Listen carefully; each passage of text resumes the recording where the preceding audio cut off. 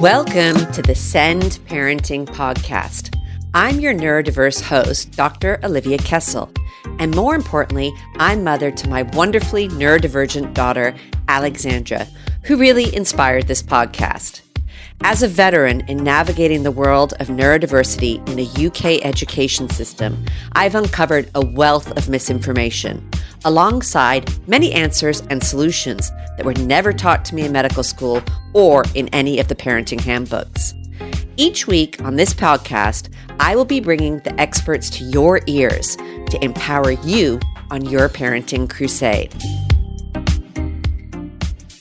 In this episode, we will be speaking with Craig Henderson, the brilliant Bolton barber, who is dedicated to making haircuts accessible to all and makes neurodiverse children feel comfortable in his barbershop, no matter what it takes. He'll also give us some top tips on how to navigate grooming with your child at home, brushing hair, washing hair. He is a truly amazing individual and honestly inspirational in how he addresses kids' needs. So welcome, Craig, to the Send Parenting Podcast. It is really wonderful to have you on the show today.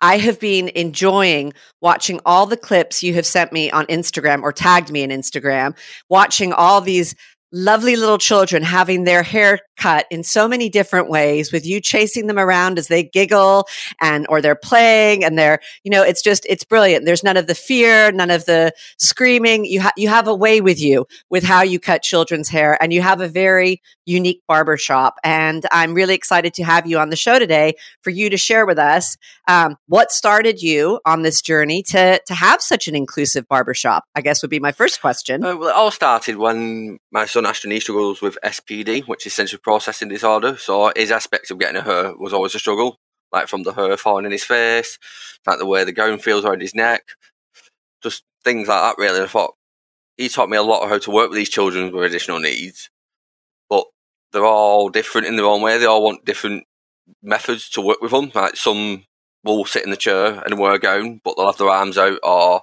I can't use the clippers. I've just like certain combs I can only use. So there's loads to think about it when you're working with these kids with additional needs. And the reason I went this way is because I believe everyone deserves a haircut. So it don't have to be just set for your neurotypical people. Everyone should have a haircut regardless who they are, and no one should be segregated, judged or discriminated against when they come to a shop. Because unfortunately, when they go to most like shops, hair salons or barber shops, they're seen as like being naughty kids. But they're not. Yeah. But they're not really. They just need a different approach. And I have a completely different approach to the way I do it. Like, when we don't have to wear a gown, I advise the parents to bring a spare t-shirt or a towel that they might like wear a towel from home, so we can wear a towel instead of a gown, and then work out are they food orientated or are they toy orientated. So the parents will sometimes bring them snacks, or they'll play with the toys they've got in the shop. So there's lots of factors when working with these children with additional needs. You just got to find what works and what doesn't work. Yes, it sounds like it's really personalized to each of the children. And does it take a period of time? Like, they might come in and just come in the shop one day and then not have their hair cut that first time, or how, what are the expectations from the parents and from your perspective? Or is it just that you take it as it comes? Well, usually it takes around, I found, about 8 haircuts before we get them to the chair. But before that, sometimes we manage even just cut a fringe or just a bit off the nape of the neck, or it's just as it start introducing to the equipment to show them it's not going to hurt. So I'll use got a pair of clippers now with the blade taken out, so I'll do it along my arm and it shows them that it don't hurt. You don't cut anything off; it just shows it doesn't hurt. Or I'll rub scissors against like my arm hair, taking a bit off and show it don't hurt. Same with the comb; I'll scrape it through my arm hair and stuff like that, just to show them it doesn't hurt, and then I'll introduce it to them or let them feel it and let them have a look at them and just get an understanding of what I'm going to be using that day. Yeah, and that patience and that level of empathy, I think, is amazing, and it's making it less scary, I would imagine, for those children. Yeah, it is. For some kids, it's like second or fourth visit, they're excited to come because they're not being forced into an uncomfortable situation. So they're just getting to be them in the shop, so they can run around and, as you've seen from the post, they run around and they're happy. Yeah, laughing. I had a real chuckle. Laughing, happy. So, and I'll just do the hair when I can do it. So when they crash and have a bit of a moment after there's like acclimatized to the situation and like decompressed from like the stress of coming in, because they've got previous experience of like a barbershop being forced into a chair and being pinned down by the parents. So that's the instant reaction they're going to have straight away. And I'm a stranger and I've got scissors, and you, as a parent, you tell your kids strangers are bad and scissors are sharp, and I'm two of them things in one go. So any normal, like neurotypical kid is going to be freaked out by that.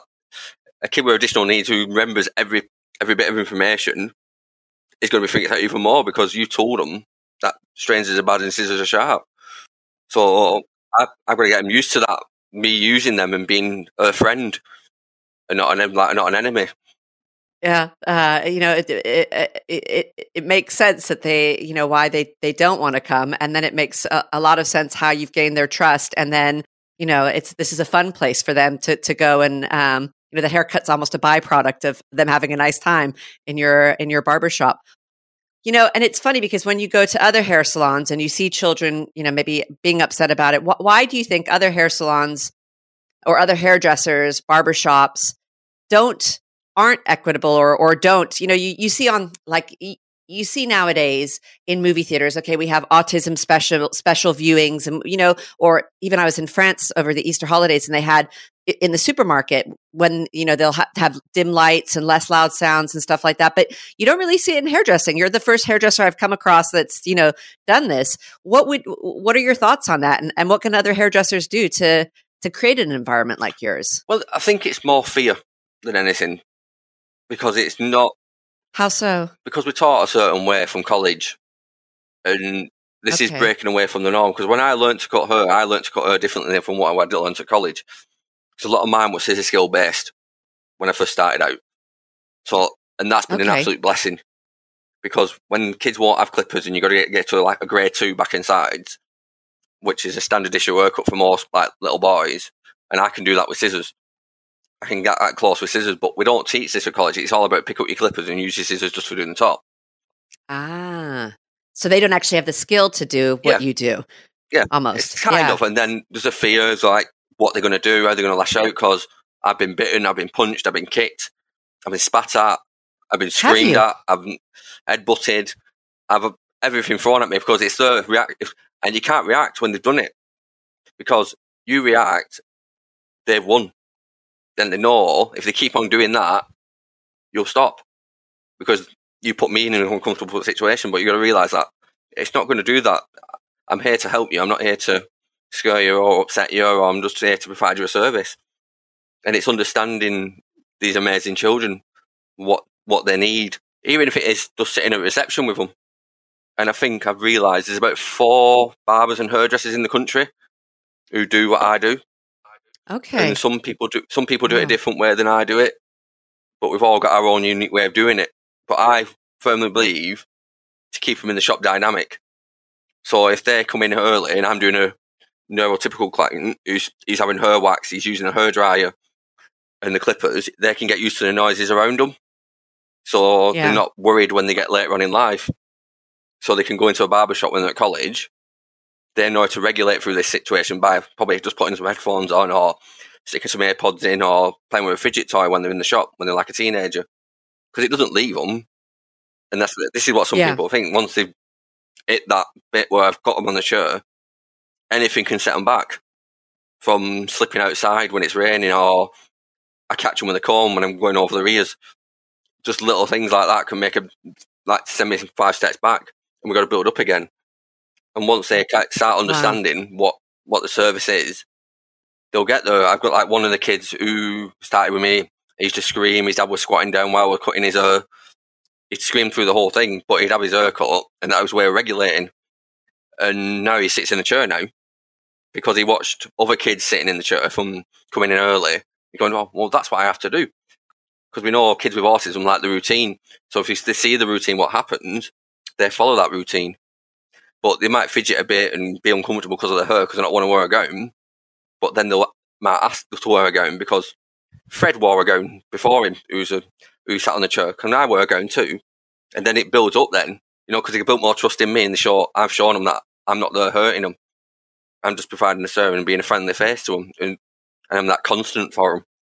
And I've talked to other guests about how, if you fire those neurons or you create those pathways in your brain, then you wire them so they get that kind of map. So they know, I'm going to come to your shop, I'm going to sit in the chair, I'm going to be able to do this okay, and it's going to be all right. And even if, as you say, if they have a back step, they know that's going to be okay with you. It sounds like as exactly. well, that you're going to. And if they have an off day where we don't do anything that day, we don't do anything that day. He's just been in the shop and he's got their own surroundings again.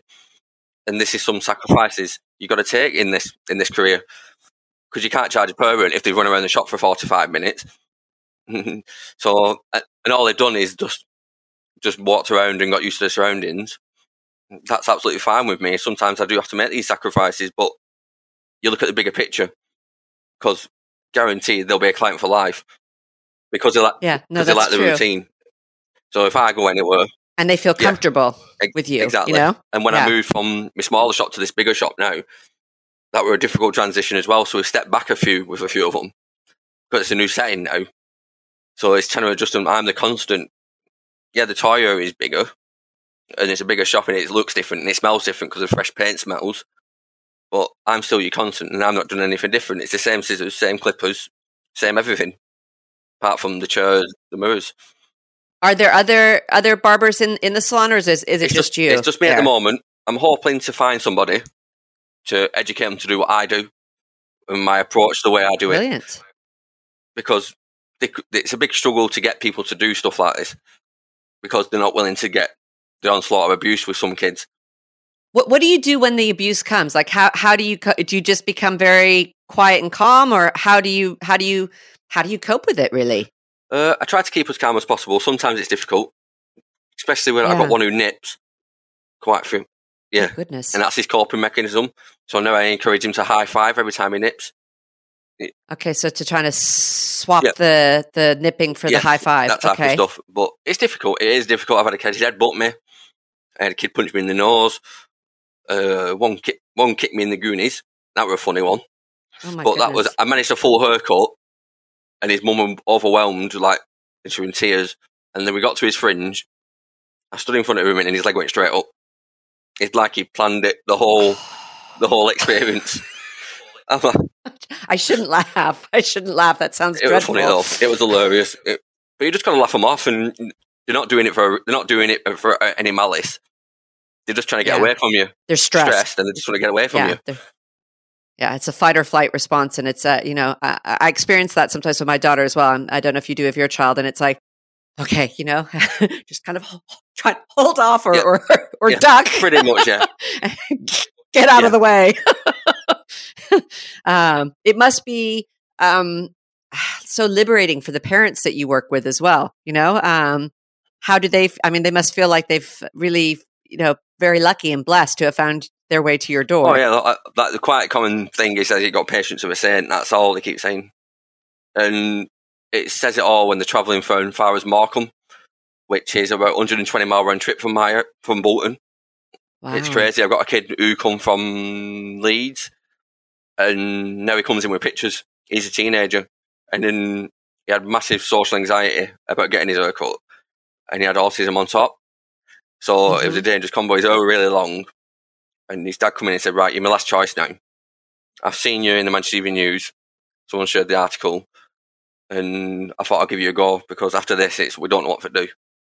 So I sat on the reception desk chair next to him. I said, "Right, what does he want?" He said, "I want to keep my hair long." And I went to his dad, "Well, can he have that?" He went, "Yeah, he can have whatever he wants. He's a teenager." So I trimmed his hair. I said, "Right, we're going to do your fringe now." And his fringe were like below his eye, down to his chin.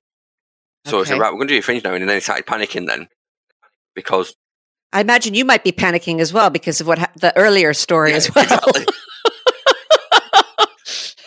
So we went to him and said, "Right, I'm going to take it to the bridge of your nose, like round about this area." And he went, "Well, it's a bit short, that." He said, "No, it'll be okay. It'll still be there. It'll be okay." So we did it, and he loved it. And it took me 15 minutes to do the whole thing. And then they booked him for a normal additional needs haircut with a chat, like 15, 45 minutes to an hour, depending how complexity the needs are, because I do paraplegics as well and all that. So they were well made up, and then they booked back in, and he come in with a picture and said, "Can you do it like this?" I went, "Yeah, of course I can." You're going to sit in the chair, though, to make it easier for me. So he sat in the chair and put a gown on. He said, is that too tight, or is it a bit too loose? He went, no, it's fine, that. And he comes in now, all the time now, and we just cut his hair as normal. And he loves coming down. That's brilliant. That's his parents must be like, wow, like, can we bring you home and have you deal with all the other probable things in life? Yeah, exactly. And I imagine that, with your children and then seeing all these children, you have a great way about you and the way that you understand and have such compassion. I wish that we had more teachers like you even, because it's understanding where they're coming from and you working with that, which is absolutely brilliant. You also go out though to schools, don't you? How does that work? So I go into two specialist schools and a specialist nursery.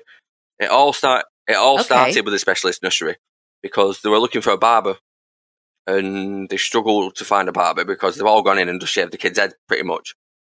So they reached out to me through recommendation, which I didn't really advertise it at this point.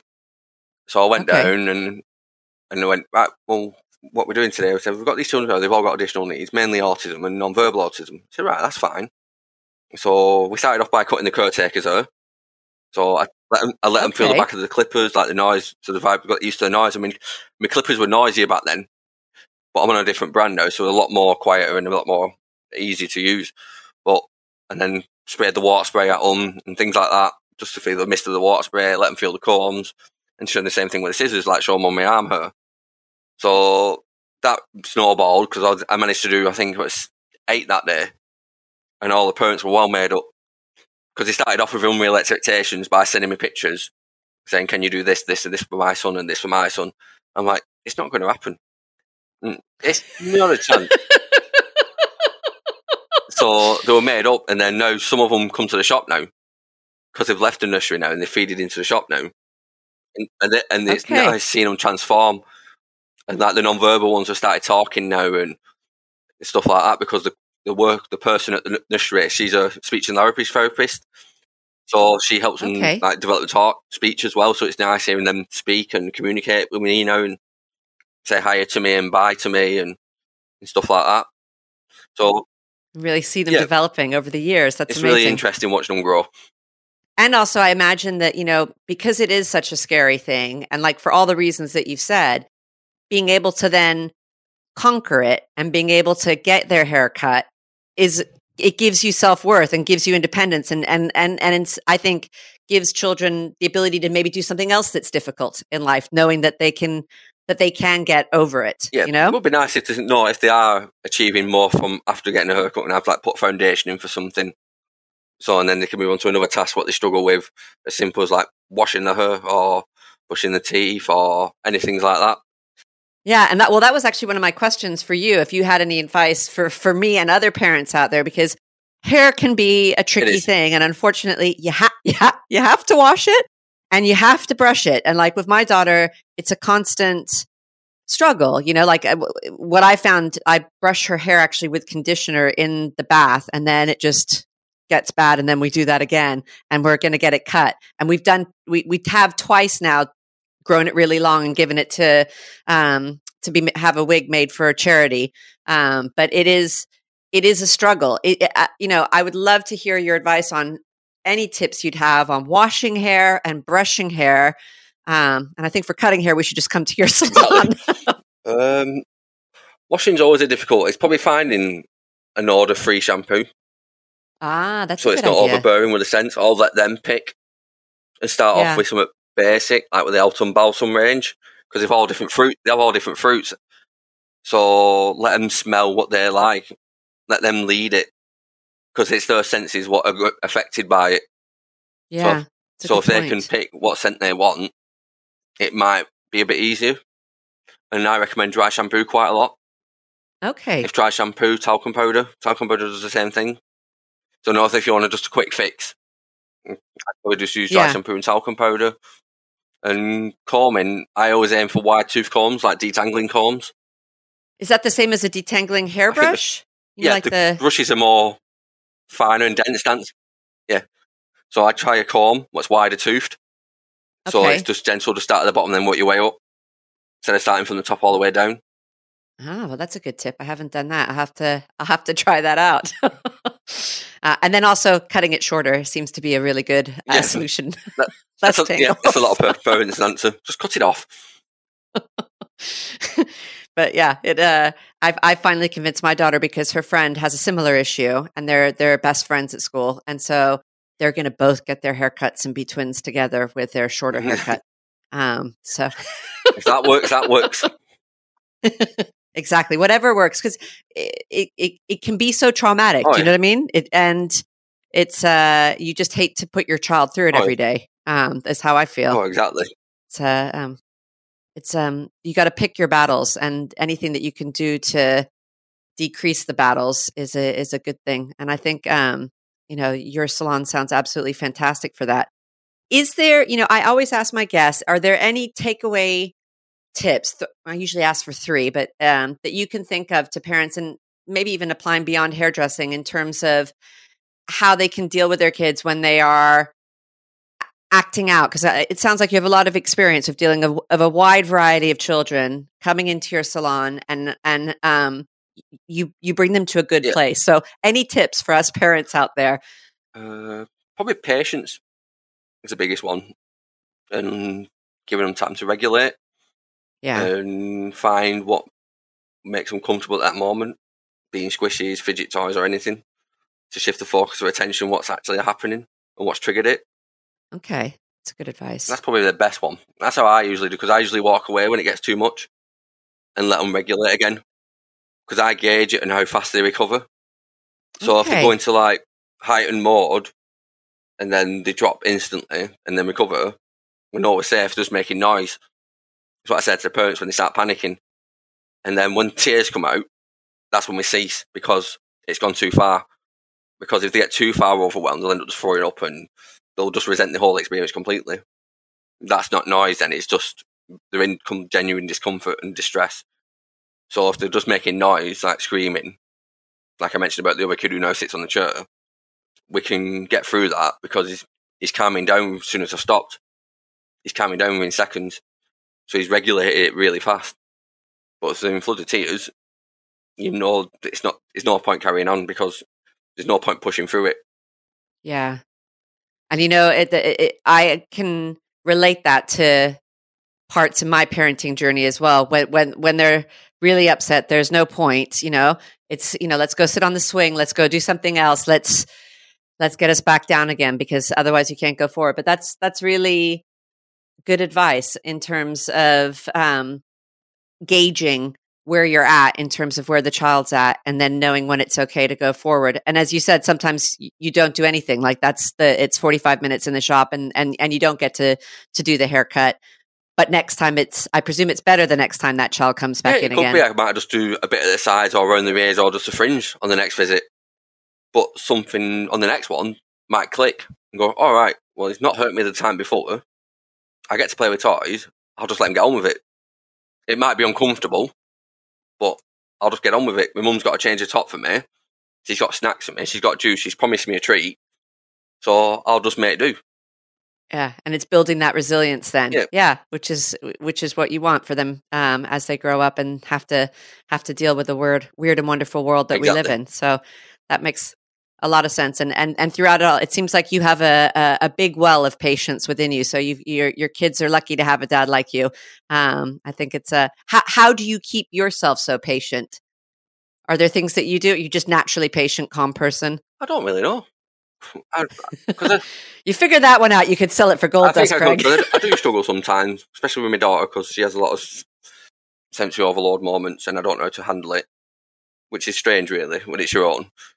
It is interesting. Yeah, it's. I don't know how to tackle some things with her when she gets angry, and I ask her to regulate and calm down.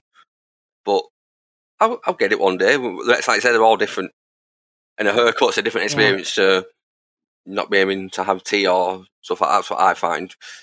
I can master the haircut thing because I've done that, but home life I struggle a little bit with because it's a different scenario. Yeah. And it's also, I think it is, I can be much more patient with other people's children than I can with my own, which is terrible. But I think it sounds like it's common, and you have more vested in it, or you're trying you're trying so hard, or sometimes I might even catastrophize, like, well, if this doesn't happen, then something, then she's never going to be able to do this. And so I think, all parents have to cut themselves some slack, I think, with their own children, but probably what you do every day teaches you ways in which you can try different things with your daughter as well, exactly, I would imagine. Yeah. I try my best. Yeah, that's all we could do as parents is try our best. Well, Craig, it's really been a pleasure. And I want to thank you for taking your time on this bank holiday weekend to speak with me. And I hope I haven't ruined your day too much and that you have a lovely afternoon. Thank you for listening, Send Parenting Tribe. I hope you enjoyed this podcast as much as I did. Craig is a truly amazing person. If this is your first time on the show, please click the follow button, as we will be bringing you new episodes every Tuesday. We would love to hear your comments and feedback, or any topics that you'd like to hear about on the show. So please reach out either at our website, www.sendparenting.com, or follow us on Instagram at Send Parenting Podcast. Wishing you and your family a happy week ahead.